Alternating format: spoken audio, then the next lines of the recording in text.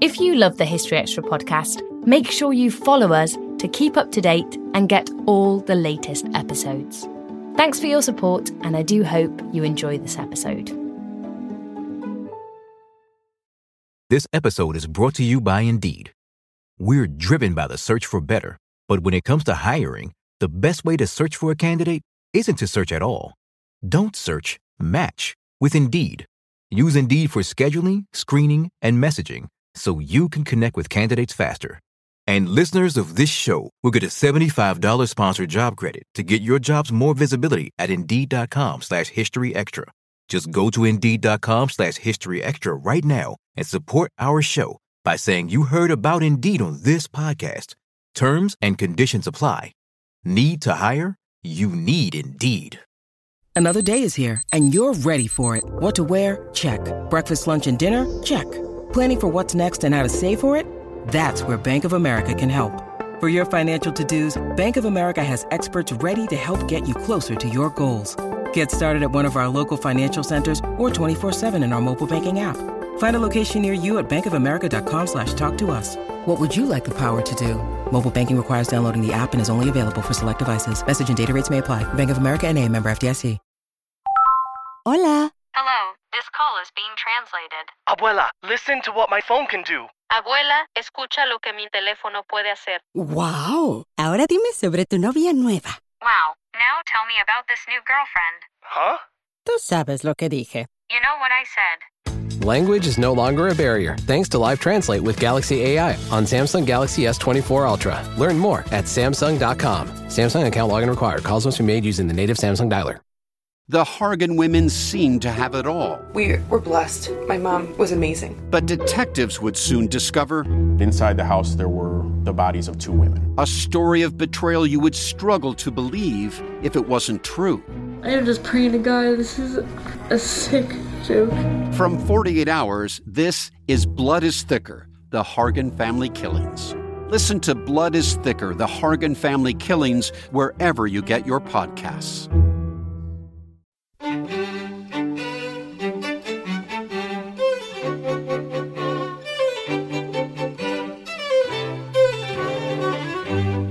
I enjoyed writing about Nero more than anyone else I've written about. He is truly monstrous, but he's also kind of brilliant as well. That was Tom Holland talking about Roman emperors. Who decided that women should be silent? Who came up with that idea that speech is a male privilege and that women should, as Sophocles said in his play Ajax, silence is a woman's garment? Who came up with that idea? And that was Amanda Foreman discussing her new series on the history of women.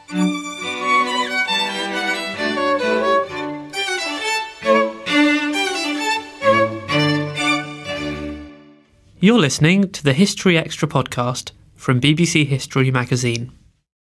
We're the UK's best-selling history magazine, available from all good newsagents or via subscription. Check out our latest subscription deals at historyextra.com/subscribe. The magazine is also now available on many digital devices, including the iPad, iPhone, Kindle, Kindle Fire, Google Play, Kobo and Zinio. Look out for us in your App Store or newsstand, or find out more at historyextra.com/digital. Welcome to our second podcast of September 2015.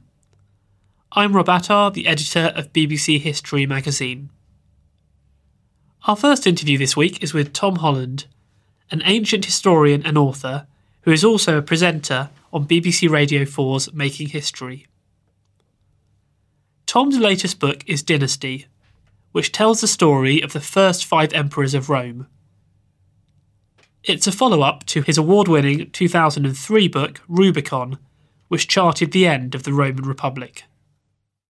I visited Tom in his London home recently to discover more about a remarkable group of Roman rulers that began with Augustus and ended with Nero.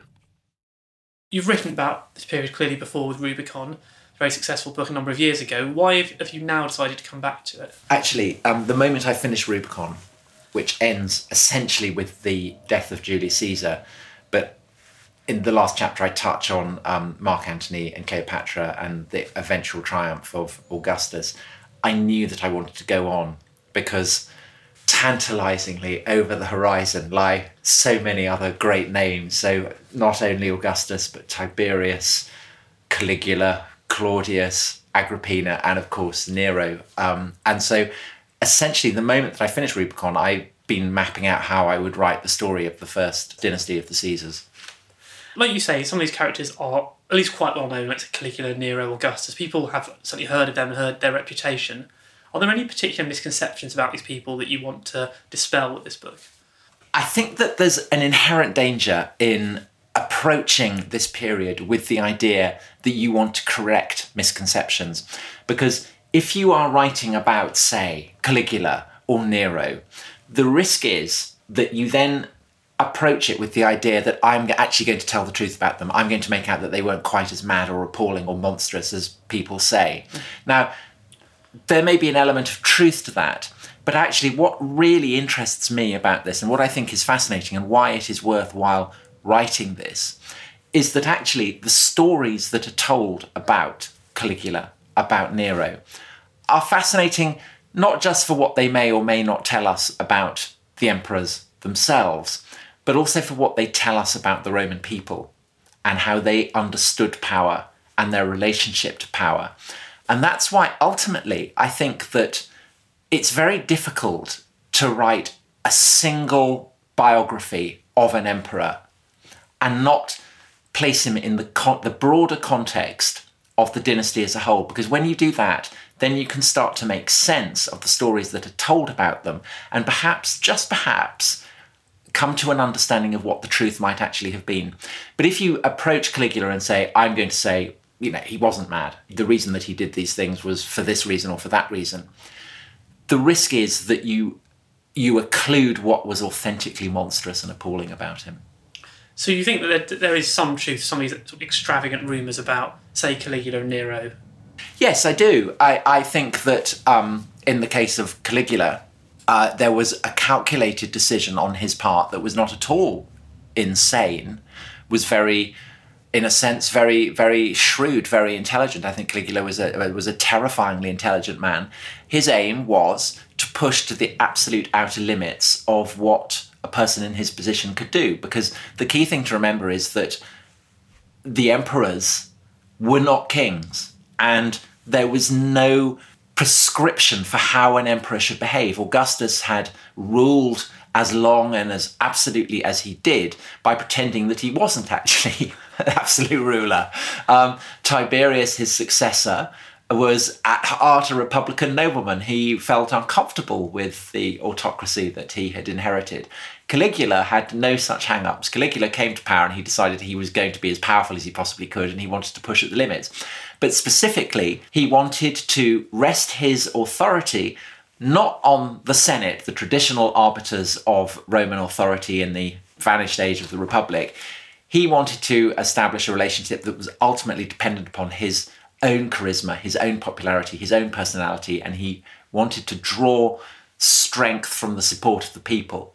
So his very brief reign was a calculated attempt to mock, destroy, incinerate the authority of the Senate. And so, for instance, the most famous story that is told about him, that he wanted to make his horse a consul, there's an element there of a joke. What Caligula is saying there is that he has the power to make anyone he wants a consul. And for senators to become a consul meant that you'd made it. It was the absolute summit of a senator's career. So for Caligula to turn around and say, I could make anyone I like, even my horse, a consul, is essentially to mock their ambitions, to put them in their place. Now, of course, as it turns out, there are, in fact, limits on the power of an emperor. And those limits are set by the willingness of those who are offended by him to kill him. And what Caligula's career demonstrates is that the power of the early emperors was an autocracy that was essentially moderated by fear of assassination.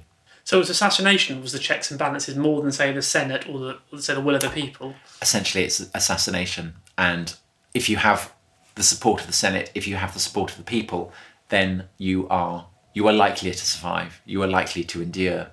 But ultimately, there's nothing that either the Senate or the people can do that will inhibit or cramp the power of an emperor. It's angering the people, angering the soldiers in particular, angering the Senate. That then puts you in danger of assassination. Or, of course, in the case of Nero, so offending members of the senatorial elite that those who have armies on distant frontiers decide that they are going to shake off their loyalty. How does this dynasty first get to be in a position of being emperors? Because obviously Rome famously didn't have an emperor. And then, Augustus wouldn't claim to be one. Tiberius didn't want to be one. It seems surprising that they managed to create this dynasty. Well, our word emperor derives from the Latin word imperator. But imperator in the Republican period means essentially a general who's been victorious. If you win a battle, you get hailed as an imperator on the field of battle. Augustus is not initially called Augustus. Initially, he is called Octavian. He then, in his late teens, after the Ides of March, the assassination of Caesar, discovers that he is the heir of Caesar. He's been adopted by Julius Caesar. So he then takes on the name of Julius Caesar. His enemies call him Octavianus, which means that you were Octavian, but you've now been adopted by someone else. The former Octavian never called himself that. He always called himself Caesar, because that was the magic of his name. And he was very proficient at essentially using names to demonstrate his power and also to cover up areas of his career where he was not perhaps as strong as he might have been. And one of those fields was in as a soldier, as a general. He was not a very good general. So to conceal this fact, he decided to call himself Imperator. So it becomes one of his names. And it's not a title, it's a proper name. So a correct translation of the name by which the person who ends up Augustus went by would be something like Gaius Julius Caesar, victorious general, son of a god, close to heaven. So Imperator, Divi Filius, son of a god, Augustus, close to heaven. These are names that we have kind of been deadened to. But for someone to end up called close to heaven or victorious general gives you a sense of how superhuman the one-time Octavian, the future Augustus, manages to make himself. And it's by doing that that essentially he is able to smug himself into the fabric of the Roman state. He never lays claim to the title of king. He never lays claim to the title of dictator, which Julius Caesar had tried to make, but which had clearly ended up killing him. All that Augustus claimed to be was princeps, the first citizen. That's all he ever was. But the majesty, the awe, the splendour, the prestige that clung to his name was sufficient to endow that title of princeps with an extraordinary aura, so potent that no one ever thought to overthrow him. And it meant that when he died, he was very rapidly elevated to the heavens. And from that point on, those who had Augustus's blood in their veins had a kind of sacral quality. And those who could lay claim to be his heirs were the people whom the Roman people accepted should properly be his heirs and rule them as emperor. So there is an element of the hereditary monarchy about it. But at the same time, the key to understanding the way the system worked was that no one could admit that this is what was going on. And so clearly, certainly for a while, they were very successful at this dynasty at remaining in power. How successful were they at running Rome and the empire? All the members of this dynasty, and when I say dynasty, we should remember that Claudius is not actually related to Augustus by blood. He essentially comes to power by means of a coup, but the other four, so Augustus, Tiberius, Caligula, Claudius, Nero, the first five emperors, are astonishingly able in their very different ways. And although they had terrible reputations, they clearly got up to monstrous things, nevertheless, in the primary task of an emperor, which was essentially to keep peace, that was the equation, that was the deal by which Augustus came to power, they were incredibly successful. And from the time of the defeat of Antony and Cleopatra in Egypt, which ended with their suicide, up to the series of revolts that culminated in Nero committing suicide, the Roman world was generally at peace. And perhaps the paradigmatic figure who is seen as a monster in Rome and an enlightened prince of peace in the provinces, is Tiberius, the second emperor. He is notorious to this day for the depravities that he supposedly got up to on the Isle of Capri, where he retired as an old man. He's said to have had young boys who would swim beside him in his swimming pool and lick his genitals. He said by Suetonius, the Roman scholar and gossip monger, to have done something so disgusting that I can't possibly describe them on a family podcast. But look them up in Suetonius, and I guarantee that you'll be shocked. But at the same time, when he dies in Alexandria, a Jew, Philo, says of him that he was the most enlightened, the most intelligent Prince of Peace that there had been, and mourned him and respected him and hailed him as the figure who had kept the world from war for all these periods. And that's absolutely true. Tiberius did do that, and Augustus had done that before him. And when you think how ravaged by violence the Roman world had been the decades before the coming to power of Augustus, and you think of how internecine war had been across Europe and across the Mediterranean in the years before the Augustan supremacy, reaching centuries back, and then you think about the state of the world today, Mediterranean, and you think about from Britain to Syria, North Africa, all was at peace. And so, but how much is that down to their own, say, the emperor's policies, or is it more due to kind of the imperial structure or the strength of the armies? I mean, how personally responsible are the emperors for this? Augustus certainly plays a key role in it.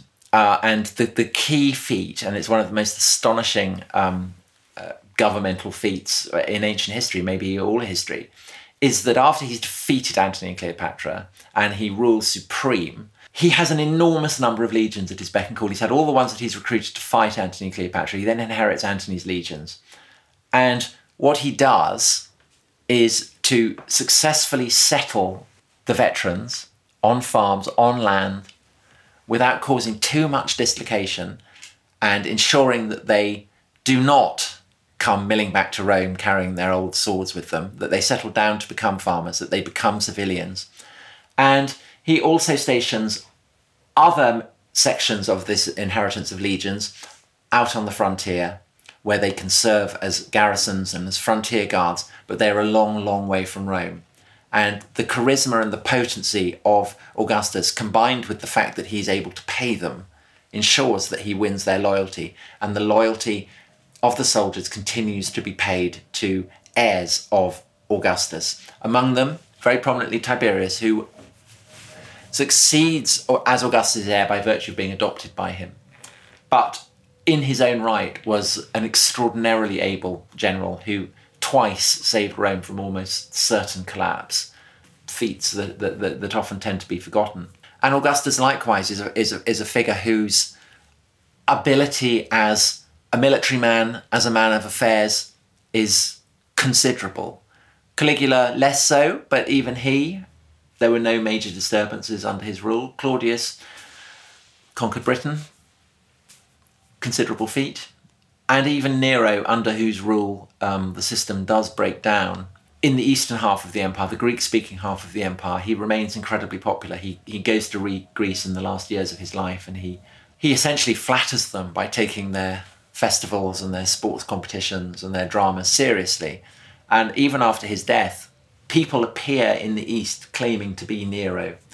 And the presumption is obviously there that to say you are Nero is to be quite something. You talked earlier about Claudius and the conquest of Britain. Clearly that's of interest to us sitting in England today. How involved was Claudius himself in that invasion?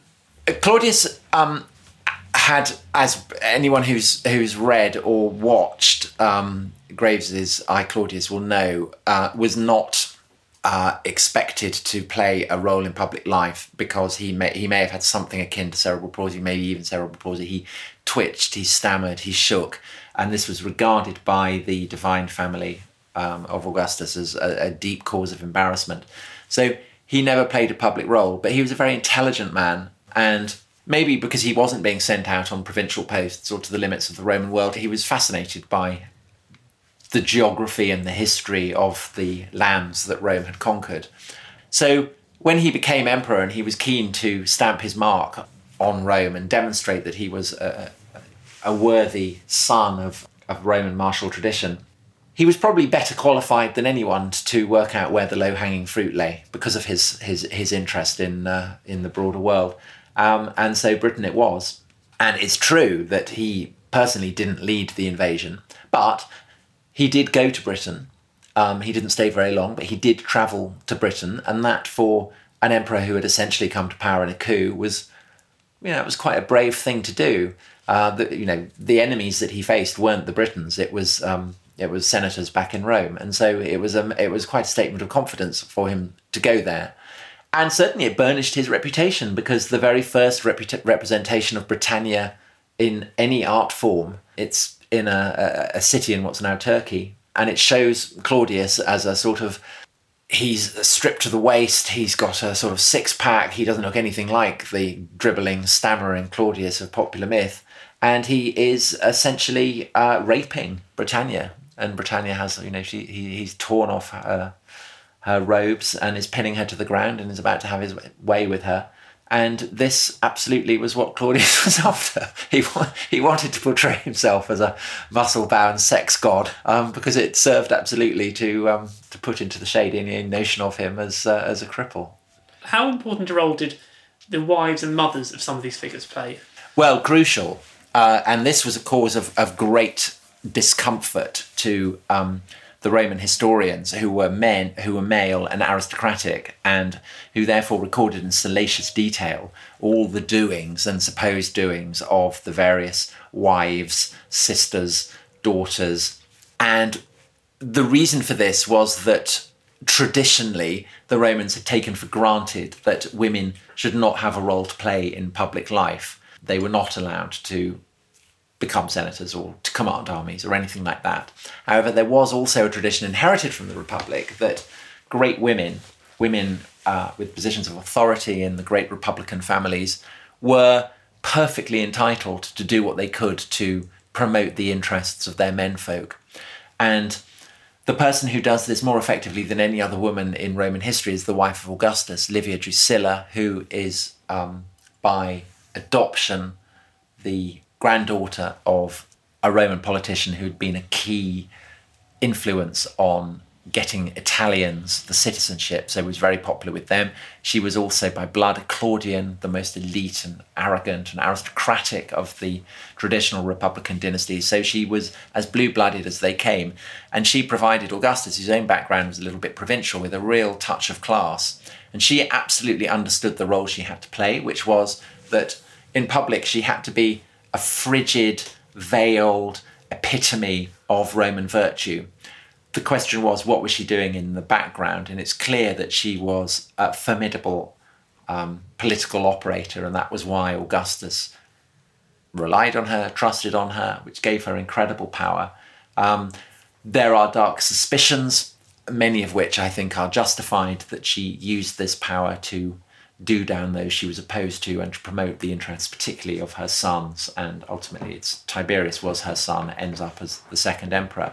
Now, she in a sense is the exception that proves the rule, because no one ever accuses her of any sexual impropriety and she ends up a goddess. Almost all the other imperial women at some point get accused of being a prostitute, of being an adulteress. And this, under Augustus and his heirs, is a criminal offence. Adultery is a criminal offence, and it is repeatedly unleashed as a charge against the imperial princesses, beginning with Augustus' own daughter, Julia, who is accused of prostituting herself in the forum in the most public way. But this is just the first of a whole slew of accusations which also come to embrace incest. Agrippina, for instance, is said to have slept with her son Nero.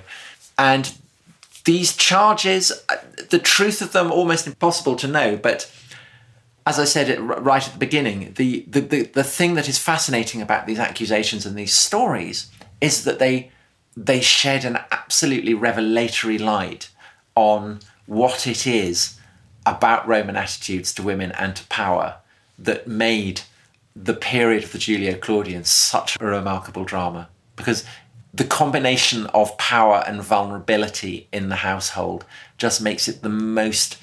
Nobody nobody in the House of Caesar can ever relax for a moment, and that's especially true of the women. And so much of what we know about this period is due to some of the great writers of the first century. How important was this dynasty for the kind of arts and culture of Rome?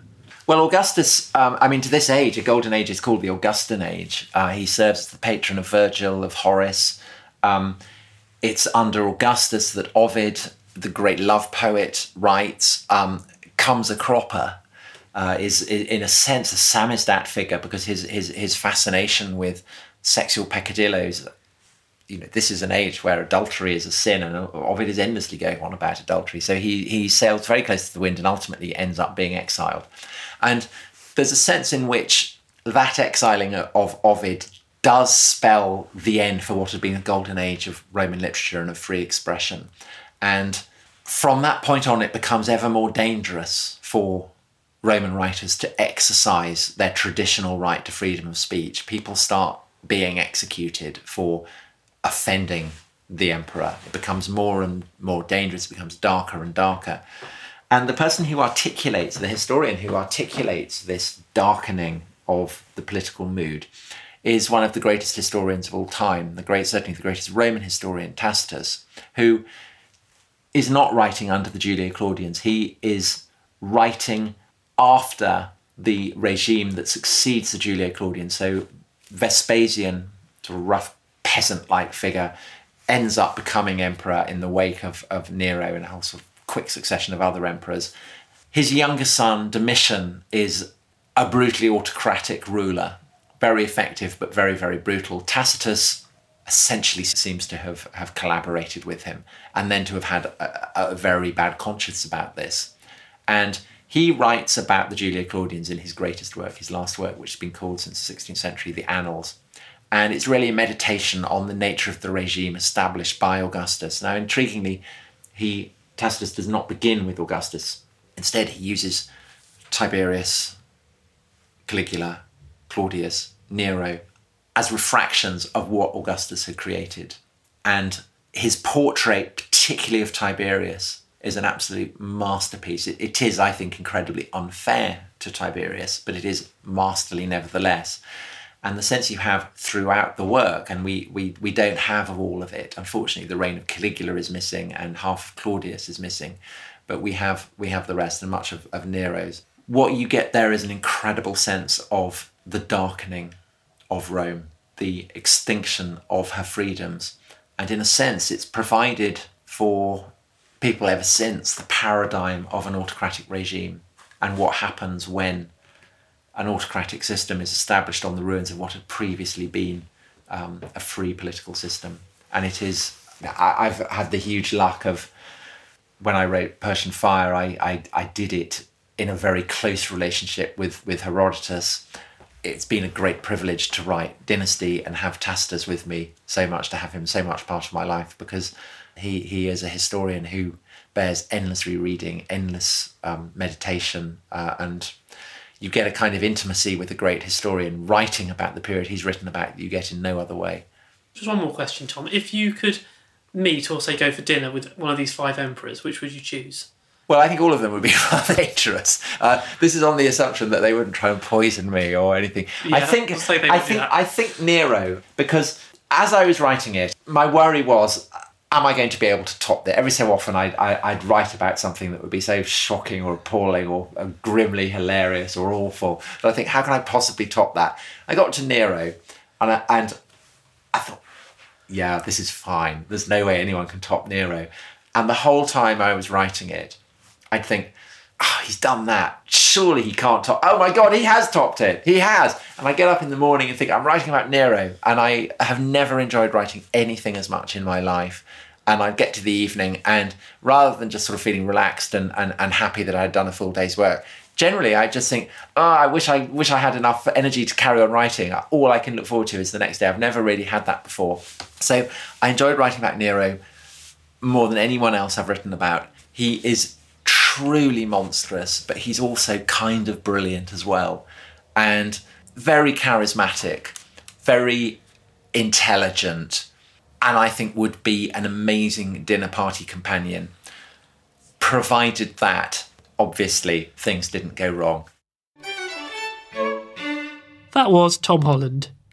Dynasty, The Rise and Fall of the House of Caesar, is out now in the UK, published by Little Brown. In the US, it is due to be published next month by Doubleday.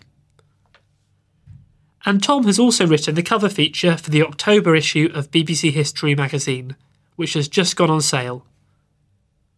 Also in this month's issue, there are articles on the Battle of Agincourt, Alan Turing, the Battle of the Somme, and interwar Europe, among other things. You can get hold of our October issue in all good newsagents and digitally. And once again for this month, we're continuing our service of providing audio versions of some of the articles. You can listen to these on our iPad and iPhone editions, and also online at historyextra.com/October audio. And if you'd like to hear more from Tom Holland, well, he's one of the speakers appearing at our Malmesbury History Weekend event from the 15th to the 18th of October, and there are a few tickets still available for his talk. You can get hold of those and find out more about this event and our companion weekend at York at historyweekend.com. This episode is brought to you by Indeed. We're driven by the search for better, but when it comes to hiring, the best way to search for a candidate isn't to search at all. Don't search, match with Indeed. Use Indeed for scheduling, screening, and messaging so you can connect with candidates faster. And listeners of this show will get a $75 sponsored job credit to get your jobs more visibility at Indeed.com/History Extra. Just go to Indeed.com/History Extra right now and support our show by saying you heard about Indeed on this podcast. Terms and conditions apply. Need to hire? You need Indeed. We don't always realise just how much our negative thoughts and experiences stick with us and weigh us down. You may find your brain constantly running through a highlight reel of bad moments. That comment your friend made last week that hurt your feelings. That frustrating thing your mum does. Or that silly thing you said in a meeting. Maybe it's time to get it all off your chest. Whether it's a tiny annoyance or something much bigger, talking about it can give you some relief and lead you to a potential solution. That's where therapy comes in. It's a safe space to share whatever's weighing you down and learn to process it, so your internal highlight reel can focus on the good stuff. And BetterHelp offers affordable online therapy on a schedule that works for you. Connect with a licensed therapist by text, phone, or video call. Start the process in minutes and switch therapists anytime. Let it out with BetterHelp. Visit betterhelp.com/historyextra today to get 10% off your first month. That's BetterHelp, HELP.com/historyextra. Hola. Hello, this call is being translated. Abuela, listen to what my phone can do. Abuela, escucha lo que mi teléfono puede hacer. ¡Wow! Ahora dime sobre tu novia nueva. Wow, now tell me about this new girlfriend. Huh? Tú sabes lo que dije. You know what I said. Language is no longer a barrier thanks to Live Translate with Galaxy AI on Samsung Galaxy S24 Ultra. Learn more at Samsung.com. Samsung account login required. Calls must be made using the native Samsung dialer. Now it's time for the latest history news with our digital editor, Emma McFarnon. Queen Elizabeth II this week became the longest reigning monarch in British history. On Wednesday the 9th of September, at around 5:30 p.m, the Queen surpassed the record held by her great-great-grandmother, Queen Victoria, of ruling for 63 years and 7 months. To be precise, 23,226 days, 16 hours and 23 minutes. Elizabeth acceded to the throne on the 6th of February 1952 at the age of 25. Cheering crowds greeted the Queen in Edinburgh on Wednesday as she opened the New Borders Railway that runs between Tweedbank and Edinburgh. To read some surprising facts about the Queen and Kate Williams's analysis of her reign, and to view pictures of the Queen through the decades, visit historyextra.com. In other news, a larger version of Stonehenge has been discovered just 1 mile away from the famous monument. Using ground-penetrating radar on Salisbury Plain, scientists found up to 90 large stones lying on their sides, some as long as 15 feet, which have been buried under 3 feet of earth for more than 4,000 years. Scientists from the University of Bradford believe the stones, the Durrington Walls, lined an area that was probably used for religious ceremonies or solstice rituals. Professor Vince Gaffney from the University of Bradford described the find as truly remarkable. Meanwhile, the remains of Jewish victims held in the skeleton collection of a Nazi anatomy professor have been interred in northeastern France. The bodies of 86 Jews sent to the gas chambers in 1943 were brought to Strasbourg, which was then under Nazi occupation, where Professor August Hirt was assembling a ghoulish collection of corpses. The remains were discovered in July this year at a forensic medical institute in eastern France. According to the AFP news agency, the remains were interred on Sunday during a ceremony at a cemetery in Strasbourg. Thanks for that, Emma. Our next interview is with Amanda Foreman, a best-selling author, historian and broadcaster. Her latest project is The Ascent of Woman, a 4-part history of women that is currently showing on BBC Two. Amanda was interviewed by our deputy editor Charlotte Hodgman for an article in our September issue. And here, for the podcast, Charlotte put some further questions to Amanda about the series and the stories that inspired it. Tell us a little bit about the series and also the book to go with it. You know, what made you want to explore this topic? Well, back when I was writing my last book, A World on Fire, which was about the American Civil War, one of the things that absolutely infuriated me was the prevalence of male assumptions about the female experience. I'll give you an example of that. In 1864, Atlanta, which was in the South, was captured by the North, and it was the great turning point in the Civil War. And then all the northern armies then marched across from Atlanta all the way to the sea, right across the South. They devastated a huge swathe, 60 mile wide, as they marched through. And every single history book says it's just marvelous, because although northern soldiers destroyed property, they didn't assault women. It was a clean march to the sea. And that is so utterly ridiculous and wrong. It drives me crazy.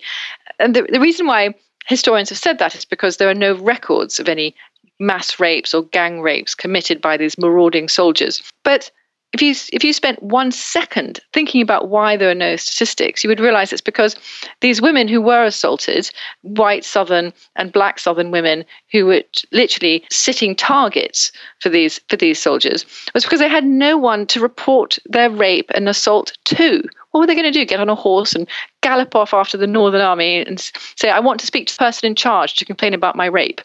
I mean, it boggles the mind. And I read hundreds of diaries of Southern women in the war who described the terrible things that happened to them. Only, the male historians just weren't interested in reading the diaries of women, and therefore didn't take the female experience into account when they wrote about how marvelous it was that women largely escaped the horrors of war. And I thought, okay, this is it. That inspired you then to go on and do the series? Yes, it did. And I am writing the book, but the book isn't finished. It will come out next year. Okay. Has history always been male-dominated? Has history always been male-dominated? There have been women historians in the past, including very important and famous ones that existed back in the classical era, but their books haven't come down to us. They haven't survived. And by the beginning of the Middle Ages, when writing is enforced as a male preserve, then you see the removal of women's voice from everywhere, and that includes history. So it feels like it's become increasingly male-dominated. And of course, by the time you get to the 18th and 19th century, where education is a male privilege, then yes, you have very, very few women's voices. There's always one or two, but there are very few women's voices because they're not allowed to be there. Has that been the case over the century? I mean, your series covers a vast amount of time. How have views of women changed over that time?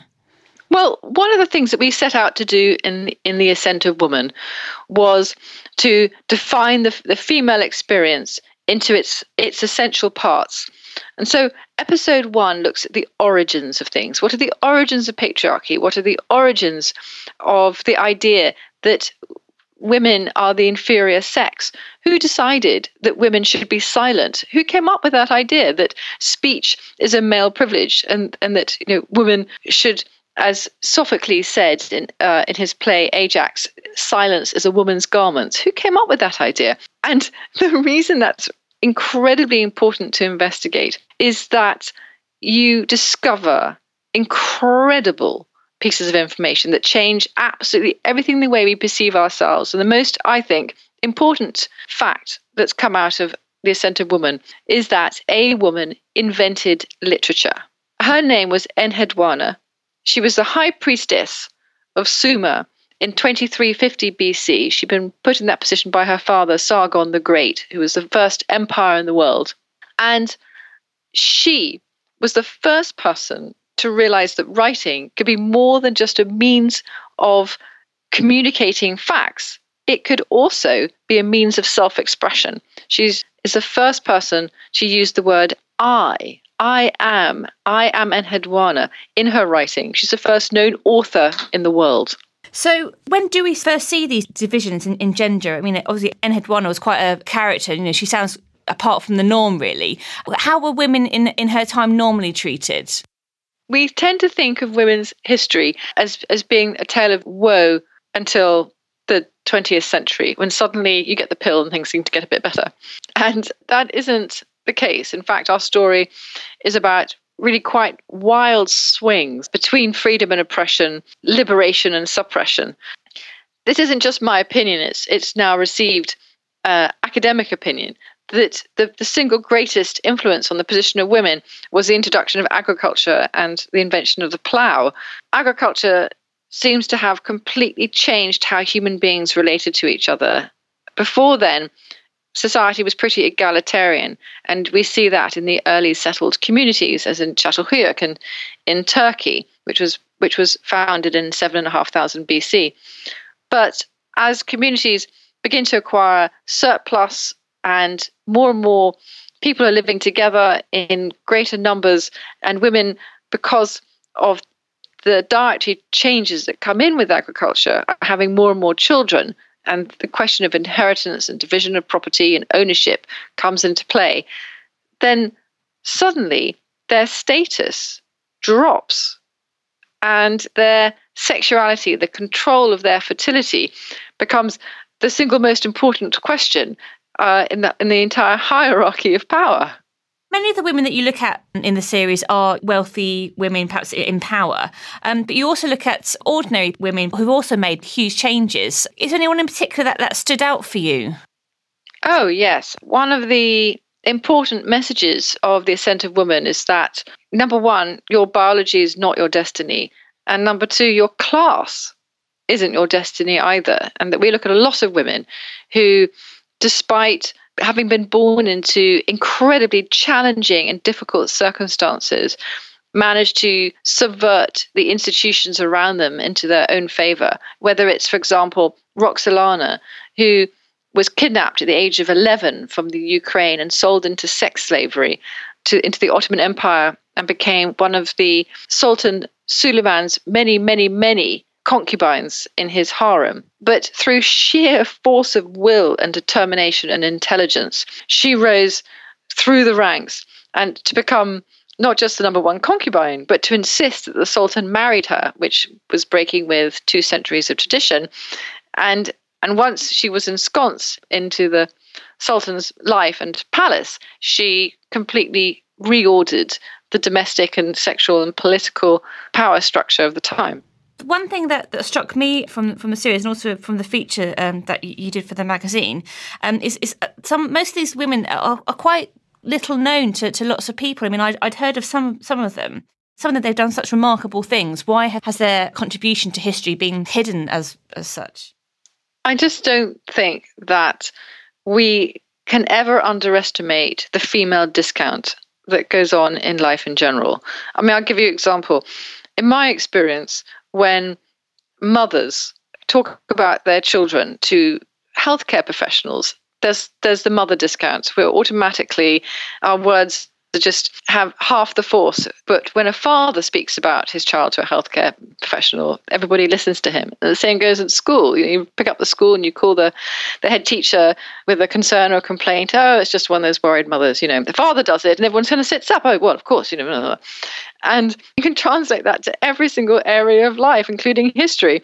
So the fact that, Enheduanna invented literature, the fact that Lady Murasaki Shikibu in the 11th century in Japan wrote the world's first novel, The Tale of Genji. These absolutely foundational pillars of human society are discounted because they were done by women. When was sort of discounting today? When would you think would have been the best and worst time to have been a woman? Well, I've always had a soft spot for the 18th century in Britain. There was a kind of fluidity that was taking place from the 1760s onwards. And you see that in the way people were able to transcend sex, gender, class, even religious boundaries in ways that hadn't existed before. And that's what makes 18th century society, I think, so interesting and exciting is that outsiders are able to come in and have a genuine impact around them on the cultural and literary landscape. And I suppose that's why one of my favourite characters is Georgiana, Duchess of Devonshire. I think she's a real archetype of the kind of social pioneer who was able to transcend any roles that were actually handed to her or expected of her. One of the characters who particularly struck me was Empress Wu, who was China's only female emperor and sort of remains so. Can you tell us a little bit about her? So Empress Wu was married to Emperor Gaozong in the 7th century. She was part of the Tang dynasty. And what you have to remember is that there was already a tradition of strong female empresses who could manipulate power behind the scenes in their favor and in the favor of their relatives. But she took that a step further. And after her husband died, she claimed the throne for herself in her own right. And she became the only ruling empress, as what we would call, I suppose, a female emperor. And the way Chinese historians have treated her is really quite disgusting. She is accused of committing every crime under the sun, from infanticide to mass murder, poisoning, torture, you name it. Whereas the reforms that she enacted are glossed over. So Empress Wu invented the civil service, all modern civil services, with the idea of a meritocracy based on competitive examination, came from the Chinese civil service, and that Chinese civil service was created by her. And she was the one that said, hang on a second, this is just, my government is full of layabouts, lackeys and flunkies. I need real workers. And so she insisted that there would be a fair examination that everybody had to study for, and the best winners would get picked. And did things stay like that even after her reign? Well, after her reign, they kept her reforms, but she was not just ignored, they tried to obliterate her reputation. So the custom in China is that each emperor would have a stele, a memorial stone on which his achievements would be written and recorded. She has a stele that is blank, completely blank. So they didn't dare tear it down, but they did everything else but to obliterate who she was and what she had done. And did the status of women change as well after her death? Yes, it did. Empress Wu was not a queen bee. We talk about the queen bee syndrome, where there's one woman in power and she does everything she can to make sure that there are no other women around her who can rival her or have any kind of challenge. Wu was not like that. She actually chose as her prime minister another woman called Shang Guanwan'e, who was a fabulously interesting and clever and scholarly and accomplished woman in her own right. And she also groomed numerous female relatives to try and hopefully install them into top jobs. But after Empress Wu died, there was a backlash against women in power, not helped by the fact that China went into tremendous turmoil, it had internal conflicts. It was also being beset by and besieged by raids from nomadic tribes in the north, and the kind of growing conservatism took over in the country, a social conservatism helped by Neo-Confucianism. And that led to an attempt to control women, put them back into their box, as it were. Do you think that the role of women, their status, is it reflected in sort of artistic representations of women through history? Very much so. You can definitely see that in Chinese history, that Tang art is full of women. They're portrayed, they're beautiful, they're voluptuous. Beauty is one of the defining characteristics both of Tang art and of the Tang women presented. And it's so instructive that with the closing down of opportunities for women to be in the public space, i.e. not cloistered behind the walls of the house, you see their invisibility. They're no longer able to participate. They can't write. They're denied access to poetry, to the arts, and they appear less in the arts. There's a very famous scroll called the Qingming Scroll, which was commissioned during the Song dynasty, and it purports to show the ideal Chinese world.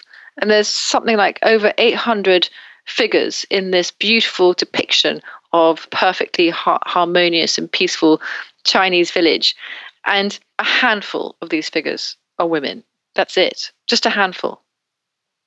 The series looks like it took you all over the place, filming-wise. What was a highlight for you from filming?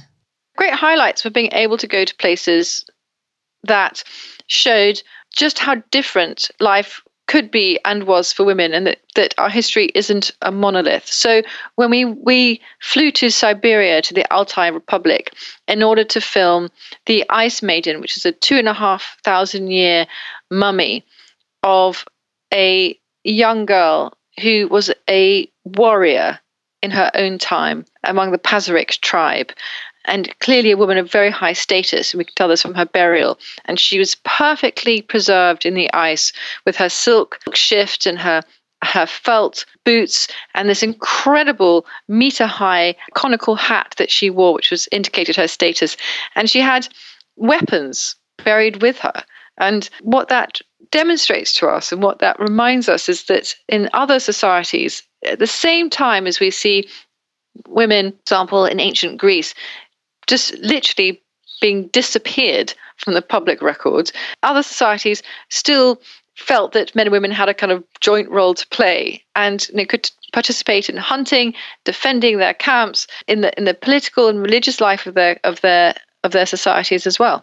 How have women participated in change through history? Well, one of the really interesting things that we cover in episode 4 is what happens in revolutions. From the 18th century onwards, what you see is a world in turmoil where political and social revolutions are happening one after the other. And for women, they get done over every single time. It's the most extraordinary thing, starting with the French Revolution. These revolutions depend on the participation of women in order to turn the tide. But when men are leading these revolutions, what they're intent on doing is substituting one hierarchy for another. And once they achieve that, they just tell women to go back into their old way of life. And sometimes it's even a worse way of life. And it's only when women are leading their own revolutions, whether it's the knowledge revolution of the 19th century, which enabled them to get an education, or the sexual revolution of the 20th century, when that happens, it isn't about replacing hierarchies, it's about inclusion. And then these are much more sustained and more successful revolutions. That was Amanda Foreman speaking to Charlotte Hodgman. The Ascent of Woman is currently showing each Wednesday on BBC Two, and previous episodes are available on the BBC iPlayer. Charlotte and Amanda's article appeared in our September issue, which is no longer in the shops but can be purchased as a back issue in print and in some digital formats.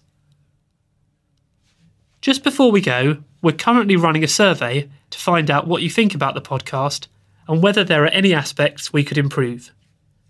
We'd very much appreciate your feedback, so if you have a couple of minutes to spare, please visit historyextra.com/pod survey to share your thoughts. Well, that's pretty much it for this week, but please do listen in next time when we'll be talking about the Jacobite Rebellion and the Battle of the Somme.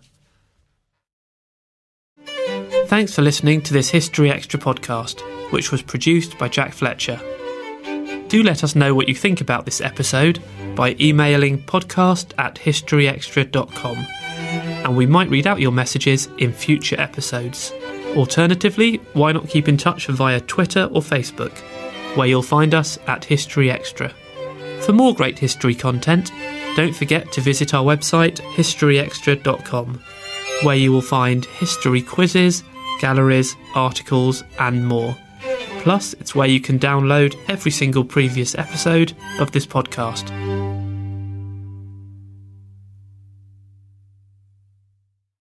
A collision between a Chinese jet and an American spy plane. He came and rammed into our left wing. With relations increasingly strained, what are the chances of things spinning out of control? The Western world was asleep. I'm Gordon Carrera. I'll be exploring the friction in this most important of relationships and asking, has the West taken its eye off the ball? You cannot ignore China. From BBC Radio 4, this is Shadow War, China and the West. Listen wherever you get your podcasts.